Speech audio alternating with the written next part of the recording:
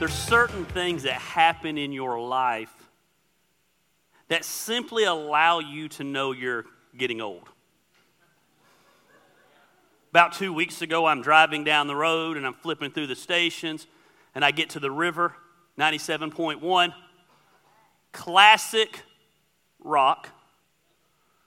And the DJ says, man, we're excited today. Hey, Atlanta, blah, blah, blah. We're bringing you a block of music, the Bon Jovi block. And I thought to myself, Bon Jovi on classic rock? Like, what's classic rock about Bon Jovi? And they started playing the first song, and I'm singing along because that's what I do in the car because I can sing in my car. And they get to the second song. You can't sing in Christine's car because Christine and Emily like to inform you that every word to the song you think you know is wrong. So I tell them I'm freestyling. And suddenly by the third song, it hit me. These songs are 25, 30 years old. They are classics. And what classics they are. I mean, let's just be honest. And those of you young people that missed out on the 80s, you just don't realize what you missed out on. You grew up in the brandless generation. If you grew up in the 90s, it was blue jeans and flannel shirts, music about killing yourself. Do the 2000s really even have an identical, is that the right word it is in my language? They don't even really have a music or a style. The 80s were incredible. Big hair. Now, I went to Monroe last night. Has anybody been to Monroe, Georgia? I went to watch, not only is Monroe country, I went to watch a wrestling show in Monroe. It was whole nother level. I did not know that the 80s were still alive, but they are in Monroe. The 80s live on. We have several hairstylists in this church. If you're a hairstylist, raise your hand. One, Lisa. I don't know if Dre's here.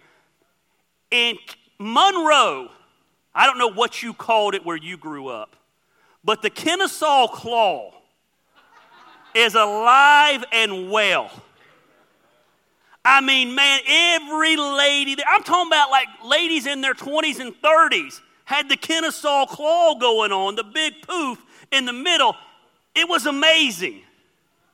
The 80s were awesome, man. Big drugs, big partying, big music, big styles. I mean, the A-Team, the Dukes of Hazzard, Miami Vice. Man, I remember having a Miami Vice jacket. I had a members only, the black members only, because the only cool members only jacket was the black members only jacket. I'm not proud of this, but I had the Michael Jackson Thriller jacket. Be honest, how many of you ever owned a pair of parachute pants? Oh, yeah. I used to have the shirt that was a black shirt and you would zip it here and it would fall down and have red fishnet under it. You laugh because you know what I'm talking about. I got on eBay this week because we've got this big 80s party. I was like, what am I going to wear to the 80s party? Does anybody remember, I think they were called, and when I Googled it, that's what I found, hyperthermia shirts, and you would put them on and they would change colors, and we thought it was so cool, but really they only changed colors where you were sweating. So like under your arms, they would turn neon green, or like right here in the fold of your gut, they would like turn neon colors. They were like, man, that shirt's so cool. Look at it. I'm like, yeah, it's just sweat, you know. Hey, are those Bugle Boy jeans you're wearing? I mean, like, man, the 80s were awesome. And the king, one of the kings of the 80s was Bryan Adams, man. Every movie that came out, he wrote the love song for that movie. And Summer of '69 was incredible. And man, I loved everything about it. And for years, I sang that song thinking about this guy. And I always thought the song was about this guy singing literally about the best year of his life. how great 69 was and how it was great. And he found his girlfriend on the porch and his band. But really, as you begin to look at the song's really kind of a song of regret. It's now 1985. It's almost 20 years later, and he's still singing about what happened 20 years ago. 20 years earlier, when he's 19, 20, right out of high school, he, in his mind, lived his best life. How depressing. He looks back and thinks, man, the greatest year of my life was when I was 20 years old, and really it wasn't that great of a year because he didn't end up with the girl and the band broke up, and he missed out on all kinds of things, and he's lived 20 more years, and he's lived a life of regret. And the reality is so many of us live the same way. Our greatest memories are in our past. We look back and talk about the good old days. We talk about how things used to be. I went to Monroe last night. I told Kristen, I said, it's the weirdest thing in the world. And I'm not the biggest people person in the world, and I get that. But Monroe was very close to Decula, where I grew up. And Decula was a very small town when I grew up there. It is not a small town now. I drove through there. And I had 5 different people come up to me at the Monroe show. I think their fathers and mothers were related. They were different. And everyone's like, hey, you remember me? And I was like, no. Like, I grew up in Decula my whole life. I was like, no. Yeah, man, you remember down at Flat Rock? And like they were talking to me like these things happened yesterday. I was like, no, I don't remember that, man. Like I should, you know how sometimes your mind's telling you to say one thing? Like my mind was saying, just say you remember where they go away. But I couldn't, and then literally this kid came up to me, and man, he was probably I say he was a kid, he was 40-something years old. Hey, so you remember when we went to church together when we were 10 years old? I don't remember going to church when I was 10. I know. How's Steve? Steve's my dad, so I'm like, crap, this dude knows me.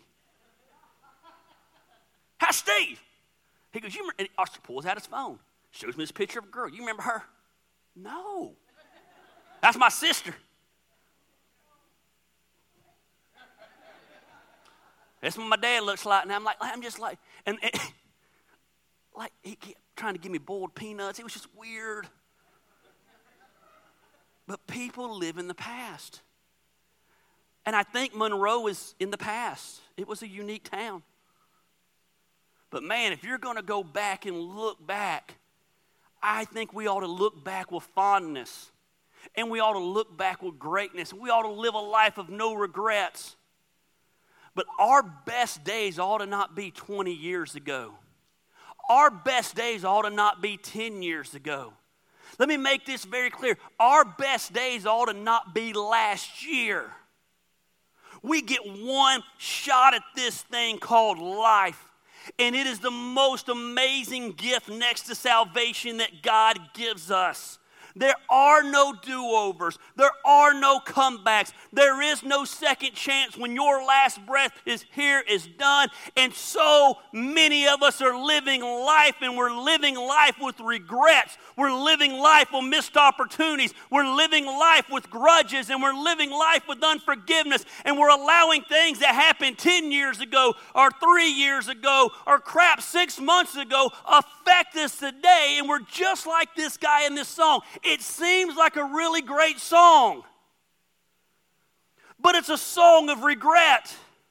I don't ever want to look back on my high school days and say, man, those were the best days of my life. Is it June 2nd? I want June 2nd, 2019. Married to Christine Lamb and raising 737 kids and cats and dogs. Yeah, I said we got a cat now. Deal with it. We'll move on from that. No, don't be clapping. She snuck that crap in. She snuck that crap in. Oh, listen, Gary, there's something under the house, meow. Oh, I think it's Mommy left it. We're going to crawl under the house. I'm not crawling under the house. There's snakes under the house. Pulls it out. Look, it's Mom left it. It's horrible. So, cool. We saved a cat because that's what she does. She saves everything. If it's breathing. I'm cool with it. Until I go take the dogs out 2 days ago, and I walk to the side of the house. There's a bunch more kittens and a mom. That mom didn't go nowhere. Mm-hmm. You broke up that family. So then she's like, we're going to go get these cats too. Well, that's fine. We can go get them to the shelter. But man, life's nuts. But I want that life today to be the best life I've lived. And then I want tomorrow to be better than today. And I want 2020 to be better than 2019. We need to get to the point that we realize, man, life is a gift. And in the grand scheme of things, it's nothing. The Bible says this in James 4. It says, why? You do not even know what will happen tomorrow. What is your life? You're simply a mist that appears for a little while and then vanishes away. You been around anybody vaping before? They vape and the smoke comes out and it goes away. In the grand schemes of the world, the universe, that's our life. We get one shot at this amazing thing called life. And so many of us live the one life we have with a life of regret. A life of could have been, should have been, would have been, instead of has been. And my encouragement to you today is, don't ever let your life become the summer of 69. It can sound real catchy when you're telling it to everybody. It sounds really good when you're throwing out those stories and you're sharing your favorite memories. But at the end of the day, every day ought to be a life that we're living and we're seizing and we're grasping every single moment. And we're riding that thing for all that it's worth. I just got to be honest with you, man. I love life. I've had moments where I didn't love life. And I look back with, that's probably my biggest regret in my life is the moments where I allowed life and the heartaches and the pain and the circumstances of my life to stop me from enjoying and living life. I've kind of shared this before, and it's kind of one of those weird things about me. It's kind of one of those things that you're like, man, that's kind of kooky. But I dig graveyards. I just think they're cool, man. And the one behind the Cherokee Art Center is amazing. I mean, there is some just history back there. And as you go back there, you'll see some amazing tombstones and amazing crypts and different things. And man, there's graves back there that go back before the Civil War. That's amazing to me. It's always interesting the times I've been back there to look at the names on the tombstones, because as you look at the names, a lot of the names are still very prominent in Canton, because Canton is a very traditional town, hence why we're such a traditional church. But there's an amazing thing on the tombstones. The big ones, the vaults, the small ones, the ones that you can barely read what's on there because you could tell they were just rocks that somebody etched the stuff into. There's always the name. There's always the date of birth. There's always the day they died. And everything in between is the dash. That dash, that little afterthought, the thing that connects the day you were born and the day you die, at the end of the day, tells our story. Everything we do, everything we accomplish, every success we have, every failure we have, every win we have, every loss we have, every victory we have, every letdown we have, every hurt we have, every whatever we have in life, every ounce of joy can be summed up in something so simple as a dash. The story of our lives come down to the dash. Everything you do, everything you achieve, the good, the bad, the ugly, when you die, is summed up in the dash. I think it's funny. We're a couple of weeks out, about 5-6 weeks out from Easter. And it's like we can only read this scripture on Easter. But I think there's no greater example of gravestones and tombstones in the Easter story. It says after the Sabbath at dawn, the first day of the week. You know what's amazing? This scripture is just as good when it's not Easter. It's amazing, ain't it? Mary Magdalene, the other Mary, went to look at the tomb. There was a violent earthquake, and an angel of the Lord came down from heaven and going to the tomb, rolled back the stone and sat on it. His appearance was like lightning, and his clothes were white as snow, and the guards were so afraid of him, they shook and became like dead men. The angel said to the women, "Do not be afraid, for I know what you're looking for, Jesus, who was crucified. He's not here. He is risen. Come and see the place where he lay." I mean, this isn't your normal graveyard scene, but it's the reason we celebrate Christianity. It's what separates Christianity from every other major religion. It's not a religion. It's about a relationship with someone who conquered death, and we get to have a one-on-one relationship with our Heavenly Father because of that. He's alive. We serve a God today who is alive. And because He's alive, He wants us to be fully alive. And what we need to realize is that living is more than breathing. We live in the day and time of the walking dead.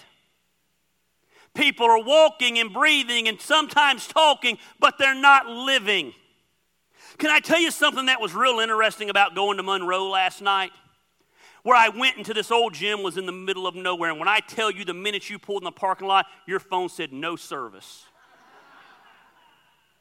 To call Christine to let her know, hey, if somebody happens, man, you're not going to be able to get in touch with me. I just want you to know I had to walk way, way, way out to the main road.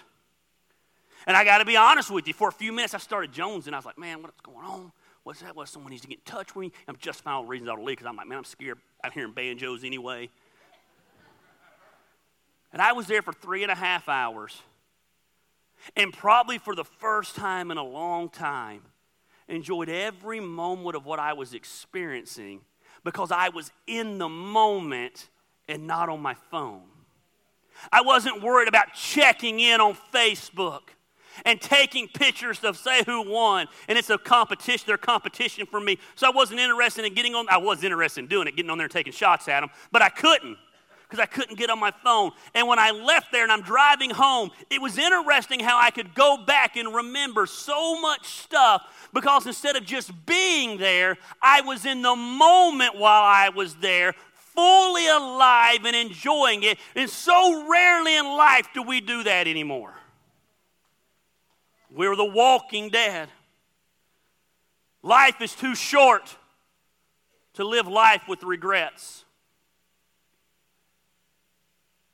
People ask me all the time, man, what about this group and that group and this group and this group? Do you have any regrets? Man, I had things that I wish I could go back and change. And if I could do over again, I would do over again. But I can't. So I don't live with regrets because those mistakes made me who I am today and put me where I am today. And without every one of those things falling into place, I wouldn't be here today doing what I do today, how I do it. And I love my life today. So many of you are looking back like it's the summer of '69 and you're living with regrets. You can't have a healthy marriage because something happened in your marriage 10 years ago and you haven't got past it. Some of you can't have a healthy relationship with this person because you're holding on to what happened with the last person.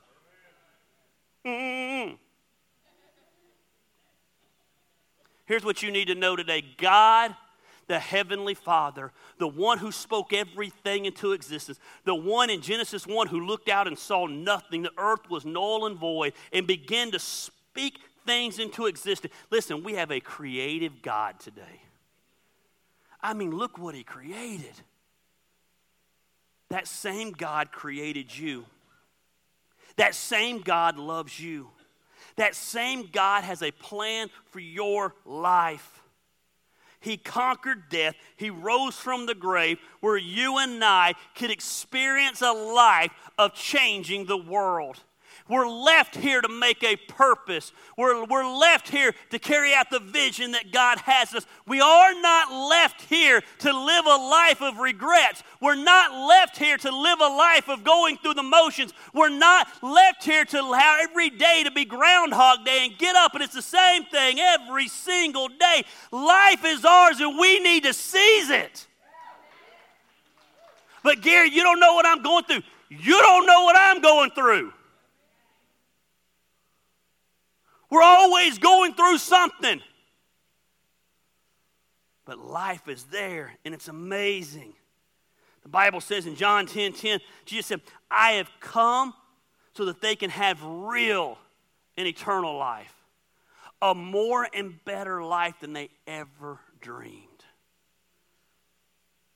I don't know about you, but I can dream pretty big. Like I have more fun in my dreams than most people have awake. And God says, as crazy as your dreams are and as crazy as what you want for your life, I got stuff better for you. I've got more things planned for you and more purpose and more fulfillment, but I can't do anything with you because you're living life going through the motions. You're not living the life of passion that I created you for. And make no mistake about it today, God wants you to live a passionate life. God wants you to live a purposeful life. God wants you to live a life where you are fully alive. Yet God wants this for us, but very few of us ever experience it. Most people exist, but they don't live. So how do we live that life of no regrets? We need to understand that life is meant to be lived passionately. And that's a key word right there. I want you to focus in on that word passion. Life is meant to be lived passionately. Nothing great ever happens without passion. The driving force behind all great art, all great music, all great literature, all great drama, all great architecture, the key behind every great marriage and every great parent can be summed up in one word, and that one word is passion. Passion is what makes things great. Passion propels athletes to break records. Passion pushes scientists to discover new cures. Passion is what gives us life. Passionate life is the kind of life we were created to live. If we're going to make the most of our life, do not miss this today. Do not gloss over this today. Don't think I just picked some random word today. If you're going to live the life you were created for, and you're going to seize every moment, and you're going to capture every memory, and you're going to make the most of every day, you have to live life passionately. Mark 12 says this. We know the verse I've read 1,000 times. Love the Lord your God with all your heart, all your soul, all your mind, all your strength. I like the Message translation of it. The Message paraphrase. It's not a translation. It's a paraphrase. Eugene Peterson said, he interpreted it this way. So love the Lord God with all your passion, all your prayer, and all your intelligence and energy. Here's what we need to understand today. Everyone here today was created with passion. Don't miss this. Being passionate has nothing to do with being an extrovert or an introvert. We live in a day and time where we think you have to have my kind of personality to be passionate about something. Being passionate doesn't mean that you're always jacked up on Mountain Dew, man. You're Facebook Live and you're screaming and slinging and doing whatever it takes to get people. That has nothing to do with passion. In my life, that's just how my passion exudes itself. Passion has to do with feeling things so deeply. Having something that makes your heart leap. Having something in you that makes you get out of bed in the morning because you know you get another shot at this amazing freaking thing called life, and you're going to grab that day and you're going to take the most of it because you don't know if you're promised tomorrow. We got to have passion.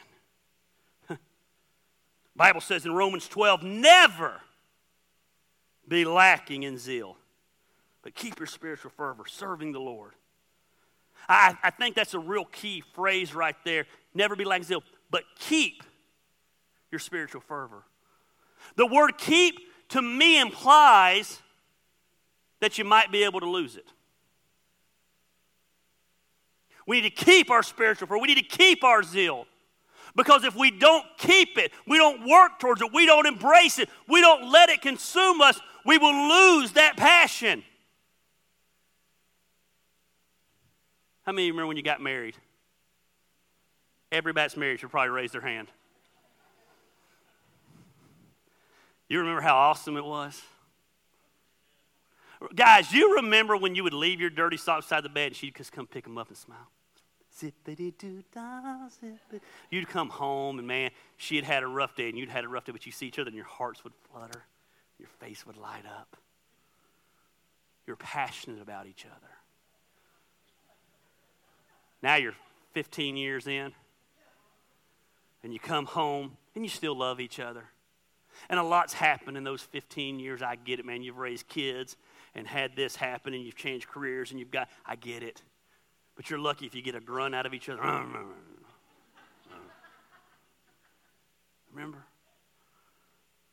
The passion wasn't something we worked at keeping. And the passion can go away.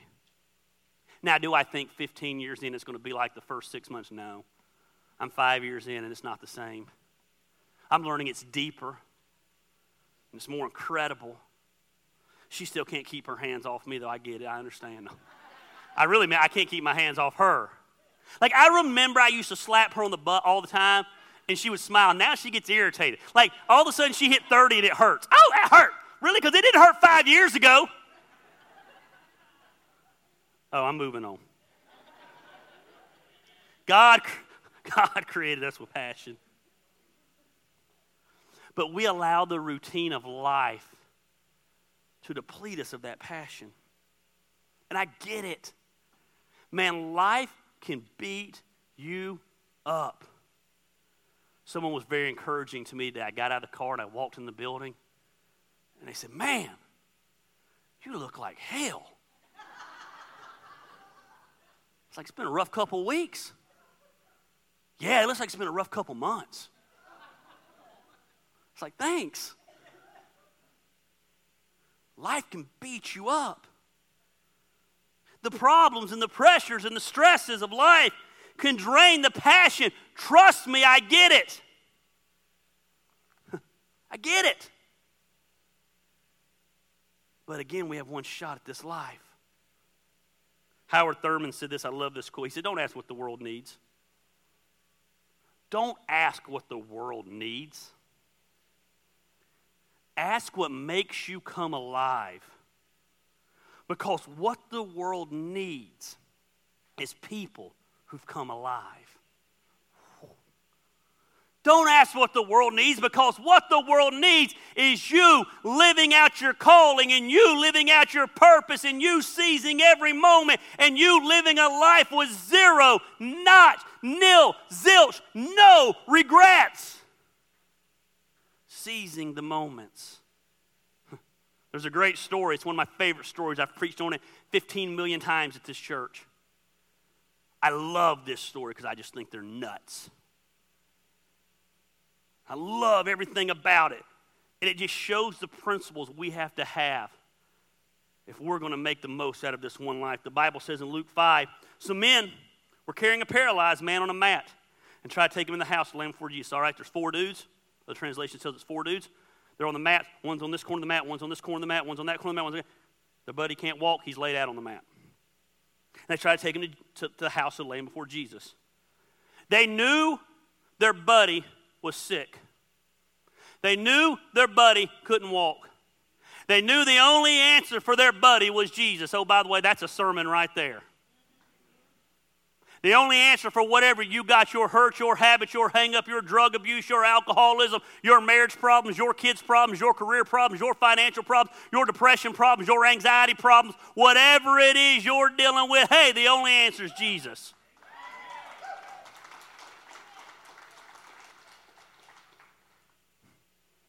That sermon was free today.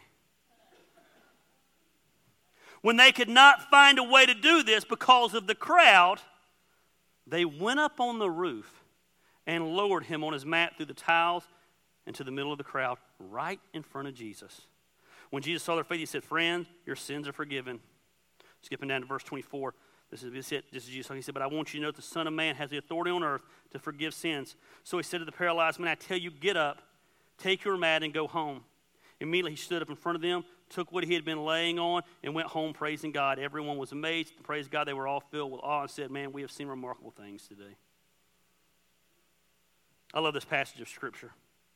It focuses on the determination and intentionality of a group of men who are willing to seize their moment.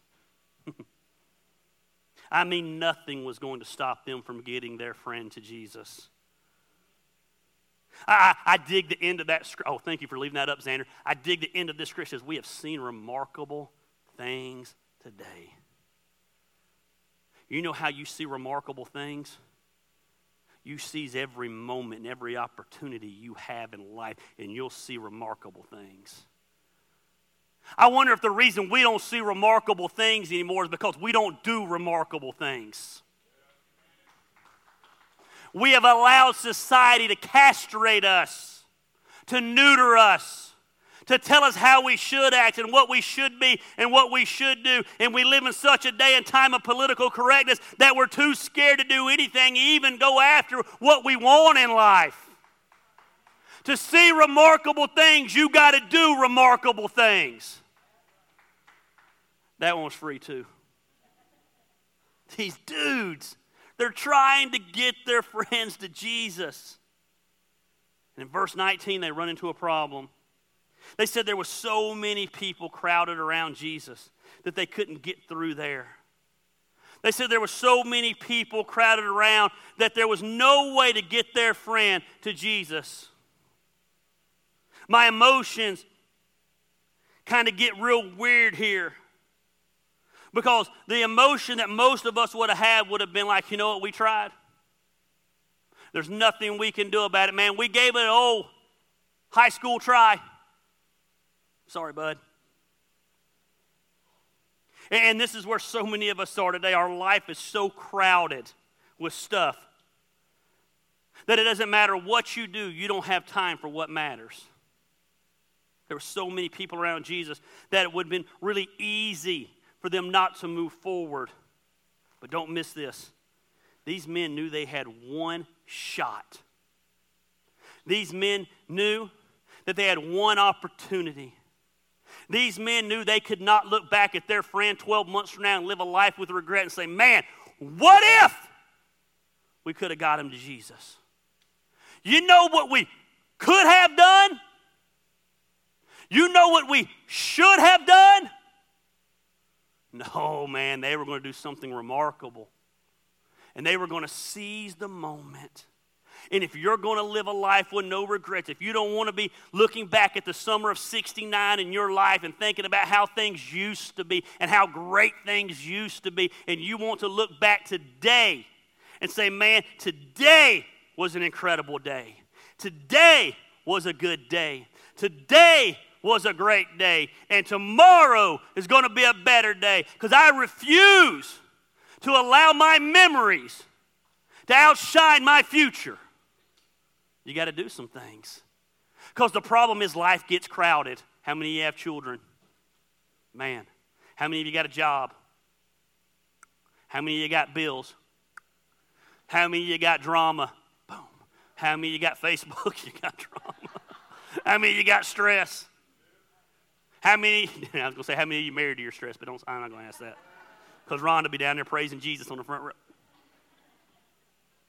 Listen, life gets crowded. And that crowdedness keeps us from living the life we were created for. So what do? We got to do some things. The first thing we got to do is we got to do something drastic. When they could not find a way to do this because of the crowd, they went up on the roof and they lowered him on his mat through the tiles into the middle of the crowd, right in front of Jesus. Check it out, check it out, check it out. They're trying to get their friend to Jesus. There's too many people. Most of us would have said, man, let's get out of here. Let's walk away. Most of us would have turned around and said, man, we tried. We gave it the old college try, but not these dudes. Check out what they did. They said, hey, hold my beer. You know what we should do? If we could climb on that roof right there of the house that's not ours, because if it was their house, they'd be inside with Jesus.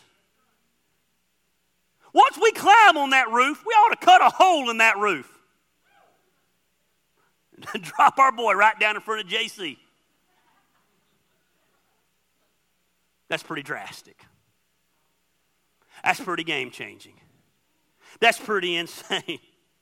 But if you're going to live a life of passion and you're going to live a life with no regrets and you're going to live a life where you see remarkable things, you're going to have to do some drastic things in your life. You're going to have to make some drastic lifestyle changes in your life. Listen, most of us would have turned around, but they said, hey, let's get up on the roof today. Listen. I'm not talking today about altering your life a little.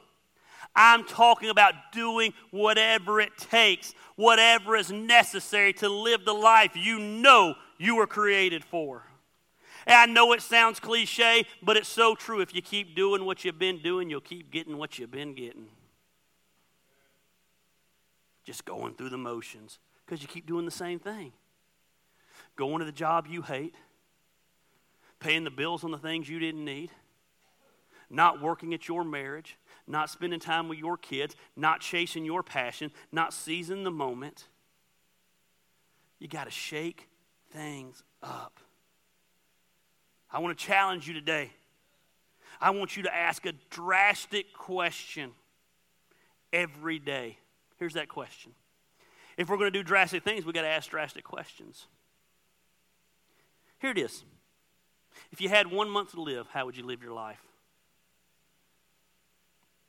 Reality is, I'm not trying to be doom and gloom today. You don't know that you got a month to live.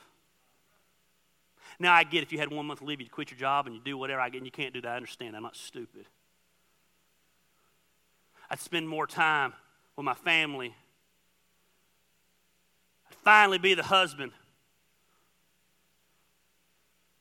Go 8 seconds on a bull named Fu Manchu, whatever Tim McGraw says in his song. What would you do? Would you take that trip? Would you blow off that meeting and go spend time with family? Would you go learn that new thing you've been wanting to learn? What would you do? You got one shot at life, and you're playing it safe. I see nowhere where this book says to play it safe. But what if I do something drastic and I fail? Who cares? Like, we have made failure the end all. We've made failure like the end of the world. You fail every day. You screw up every day. I'd rather try and fail than to live my life wondering, what if I'd have tried? I got news for you. You're going to fail. We're kind of in a period right now, career-wise, man, where both of us are clicking. There's a lot of failure in the last 5 years. I put a lot of festivals on and spent a lot of nights sweating bullets over losing money. And I robbed Peter to pay Paul a lot to learn how not to do it. We're 4 years in, starting to get it dialed in. Other doors opening. My wife got a big opportunity this week because the last 4 years, man, she was low man on the totem pole. Working, pounding, and it's time away from the family and doing her thing. Lost a couple of her jobs because of their requirements. For it to all pay off, you're going to try some things, and you're going to fail at some things, but you keep doing those things, and eventually they pay off. We got to do something drastic. The question's a game changer, man. If I could do anything in my life, if I could live like I was dying, what would I do? Second thing you need to do, if you're going to live the life you were created for, and you're going to seize the moment, you got to expect the unexpected. It's human nature. We prioritize our life based on what's important. You plan, you come up with your plan. We should do planning, but newsflash for you, things don't always go as planned. Life has a tendency to interrupt you. There will always be things that come into your life. There will always be things that are crazy and hectic. That's when you got to lighten up and just tell God, man, I give it to you. You ever say something stupid to your wife? I guess it's about a year ago I told my wife, I said, she was stressed and she's running ragged every day. I said, me, the king of not being organized. I said, you just need to schedule your days better. I said, I don't understand. I said, you know how you say something stupid, you just keep getting deeper into it? And like everything, you're like, abort, abort, abort, shut up. Like I could see the look on her face. And I'm like, you bring the craziness on you. I saw the head cock back and the jaw stiffen. She said, okay, I'm going to plan my life out just like you said. And the first day she laid out her schedule and be dang if the kids didn't get sick and have to go to the doctor. I said, you taking the kids to the doctor? No, you can't. I got my day planned out.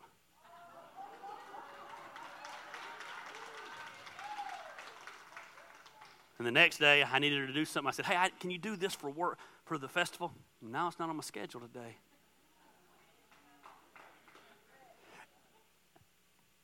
And we went through about a 2-week period where for the first minute, I realized how insane our lives are. Here's the deal. Your lives are insane too. And I believe we ought to plan. And I believe we ought to prepare. And the Bible talks a lot about planning. And the Bible talks a lot about preparing. And at the end of the day, though, we need to realize that the unexpected is going to come along. Life is going to have curveballs. I've always joked. I said, I literally still think this is true. I've been in full-time ministry for 20 years. I don't think anybody I've ever pastored has went to the hospital between 9 and 5. Ever. Hey, it's 2 o'clock, man. Someone, I said, oh, cool, I'm there. Like people, no one has babies during 9 to 5. It's 2 in the morning. No one gets rushed to the ER during the day. It's right when you sit down to eat dinner. This church is the king of their lives falling apart when we finally go out of town. We go out of town like, so-and-so had this, so-and-so's got a death. I'm like, okay, we're down here at the beach. Put them on the phone, I'll pray. Like, it's crazy. But if you're going to seize the moment, you've got to expect the unexpected. These dudes had a plan. They're going to show up. They're going to get their friend in front of Jesus. But life happens. And sometimes when life happens, the best plans are worthless.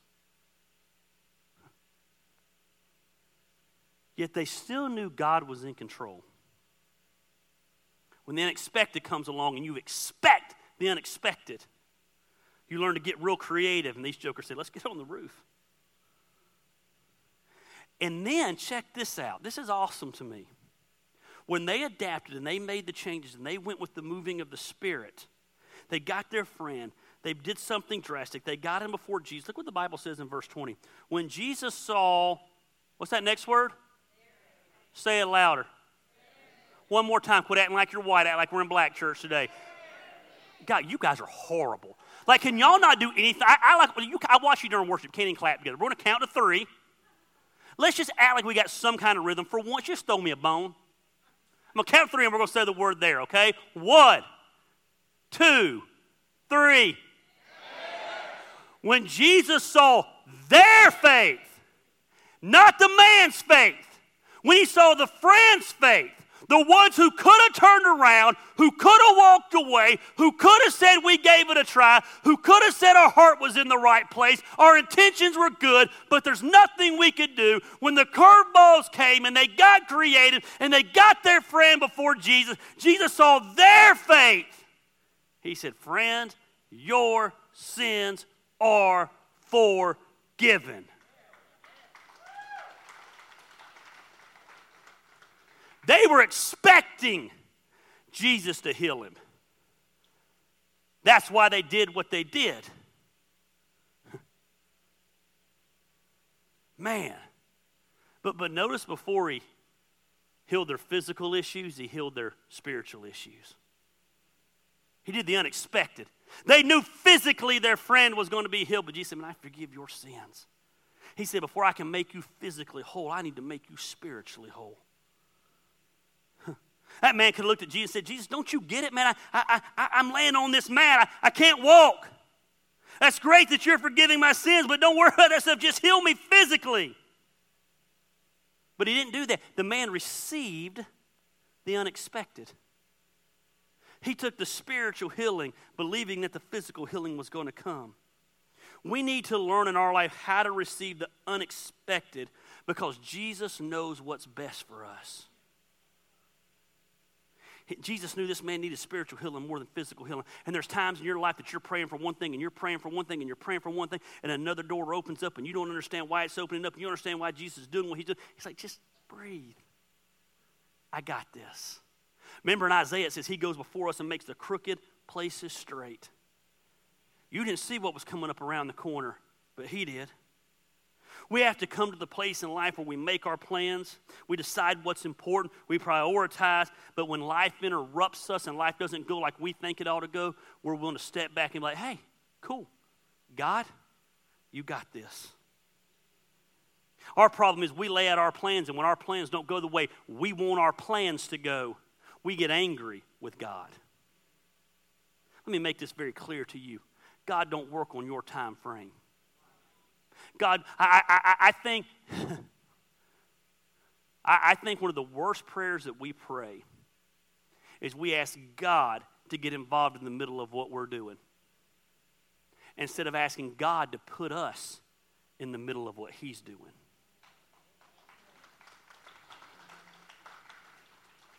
Can I be real honest with you today?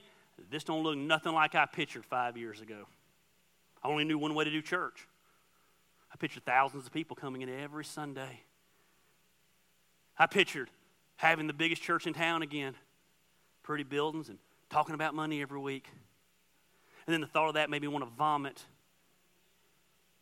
And he sent me a family instead of a church. And it looks a lot different than I ever expected.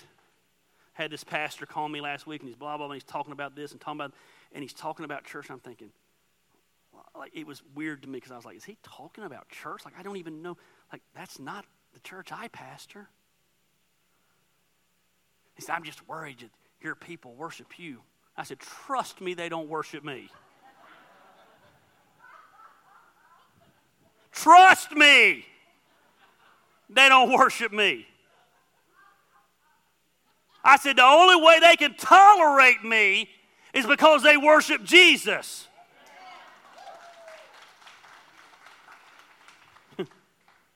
Now, you need to understand, sometimes the unexpected comes along and it don't always look like God or what we picture God looking like.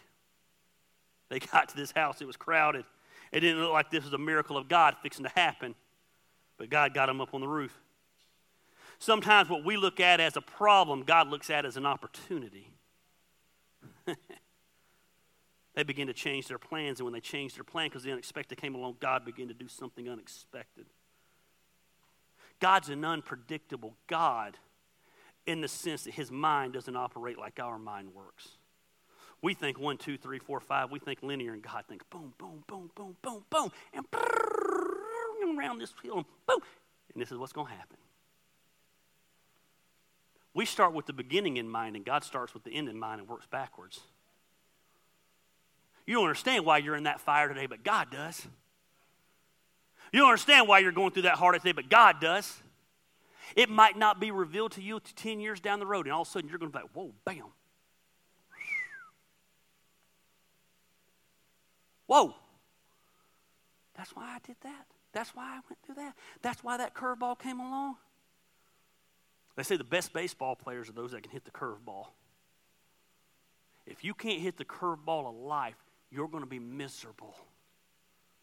These guys could have missed out on the blessing of their friend getting healed, but they expected the unexpected and they adapt. Third thing we need to do, we got to get out of here. I'm hungry. Spent too long on that one. You want to seize the moment.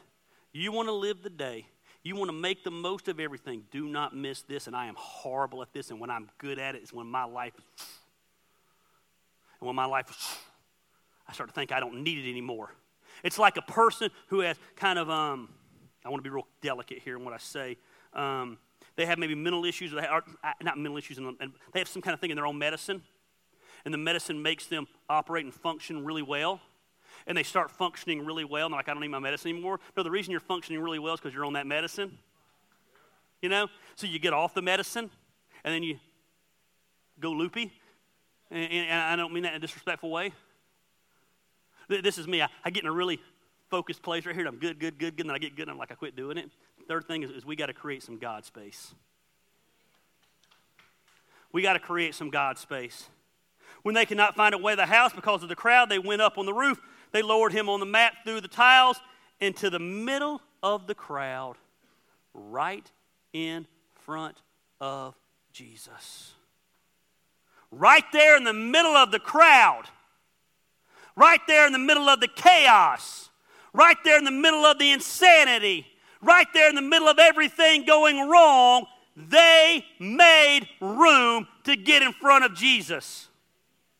In the same way of our overscheduled lives, our busy lives, our crowded lives, our kids and our spouses and our jobs, we have got to make time for Jesus.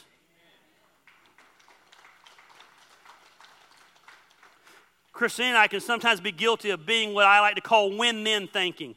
When this happens, then we'll do this. When this happens, then we'll do that.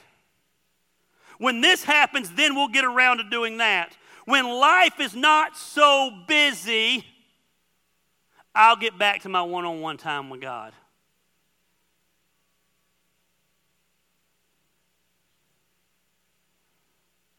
If we're not doing the important things, when life's crazy, we'll never get to doing the important things. One of the most important things you can do in the midst of your craziness, in the midst of your life, is making time for God daily. If all you're getting with worship is this once a week, you're starving yourself. Nobody eats one meal a week. Every day. I'm not talking about hours upon hours, but every day you ought to be 10, 15 minutes in this book. 10, 15 minutes with just some praise music. 10, 15 minutes just praying to God. Getting in tune. Gary, I just don't have time. Bull crap. Bull crap. You spend 2 hours a day smoking. You got time. You binge watch every show that you love on Netflix. You have time. You have time for the podcast. You have time. And there's nothing wrong with those things. I'm not saying those things are bad, but call a spade a spade. When it's BS, say it's BS. You make time for what's important. My wife tells me that all the time, and I hate when she says it, but I'm going to say it to you. You make time for what's important. I don't feel like it. I get it. There's times I don't feel like it. There's times I feel like I pray and it hits that ceiling. There's times I get angry with God. There's times I don't want to fool with God. You say, I thought you were a pastor. There's times me and God don't see eye to eye. And it's in those times that it becomes the discipline of doing it. The discipline of making time and creating that time. Even Jesus understood this concept. It says very, very early in the morning when it was still dark, Jesus got up, he left the house and went off to a solitary place where he prayed. Simon and his companions went to look for him. When they found him, they exclaimed, "Everyone's looking for you." Jesus understood the importance of creating God's space in his life. He understood the time of taking him. You weren't more busy than Jesus. He couldn't go anywhere without crowds flocking him. But he understood the importance of getting off and getting alone and being with God. It even says the disciples tried to make him feel guilty about it. Everyone's looking for you. Everyone wants to know where you're at. You're disappointing them. They're expecting you. But Jesus knew. Don't miss this. Don't miss this. I'm preaching to myself right now. Jesus knew he couldn't minister to others if he didn't let God minister to him.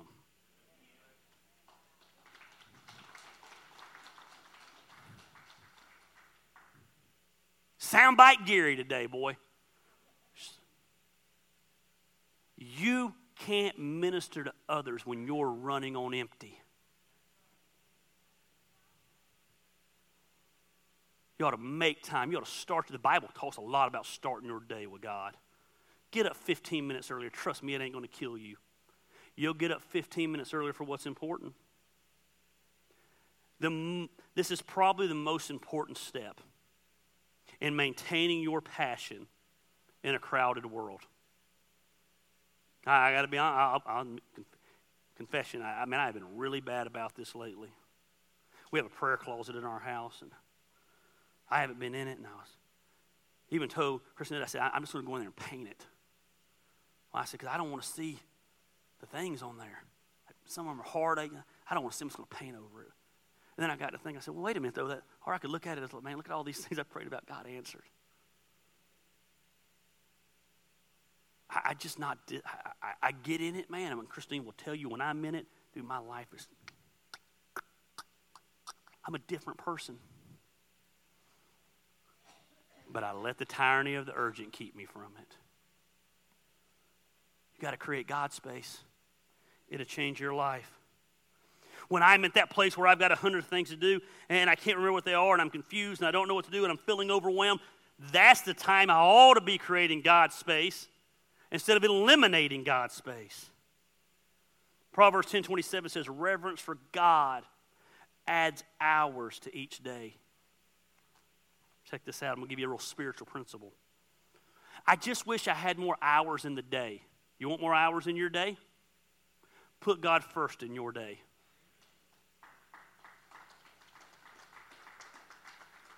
Reverence for God adds hours to each day. Are you telling me if I put God first, Gary, all of a sudden I'm going to have a 30-hour day? Nope. But that 30 minutes of drama might go away.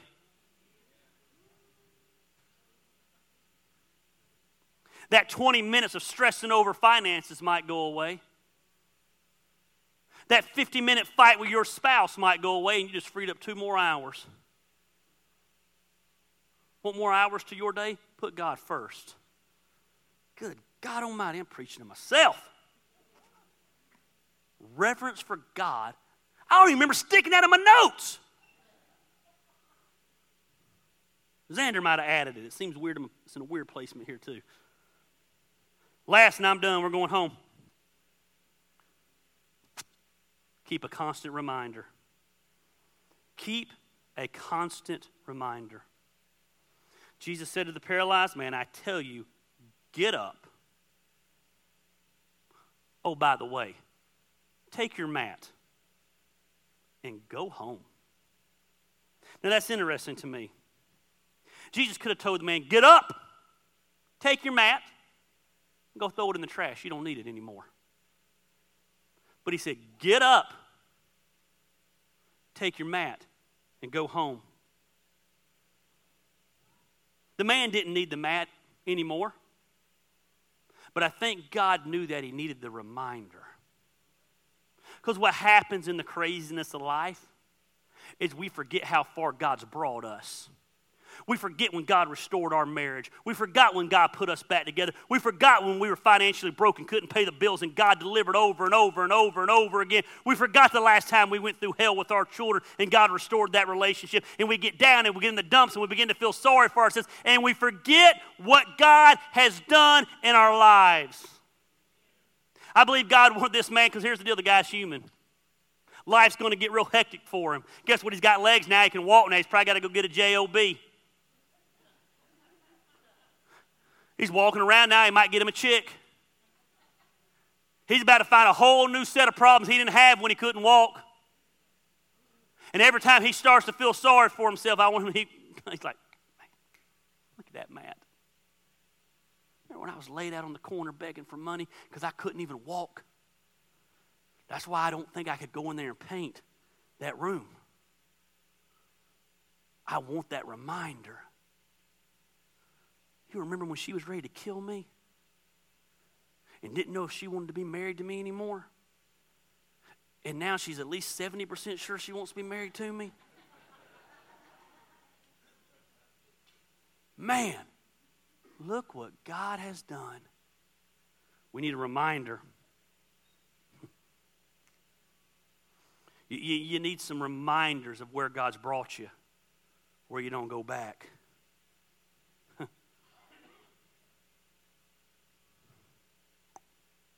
You got to do something drastic.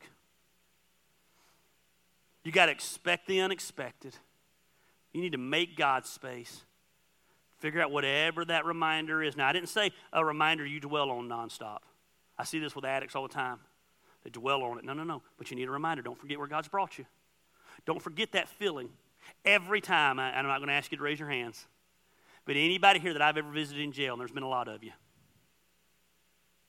you know the one thing I always tell you, on the other side of that window, first I laugh at you because that's just my move. I don't know why. I feel awkward for doing it, and I always laugh, and I always tell you look horrible. I'm really pastoral. And the second thing is I said, don't ever forget how you feel right now. Don't ever forget how you feel right now. Because I want you to remember what it was like to be at your lowest, where you don't go back there again. Listen to me.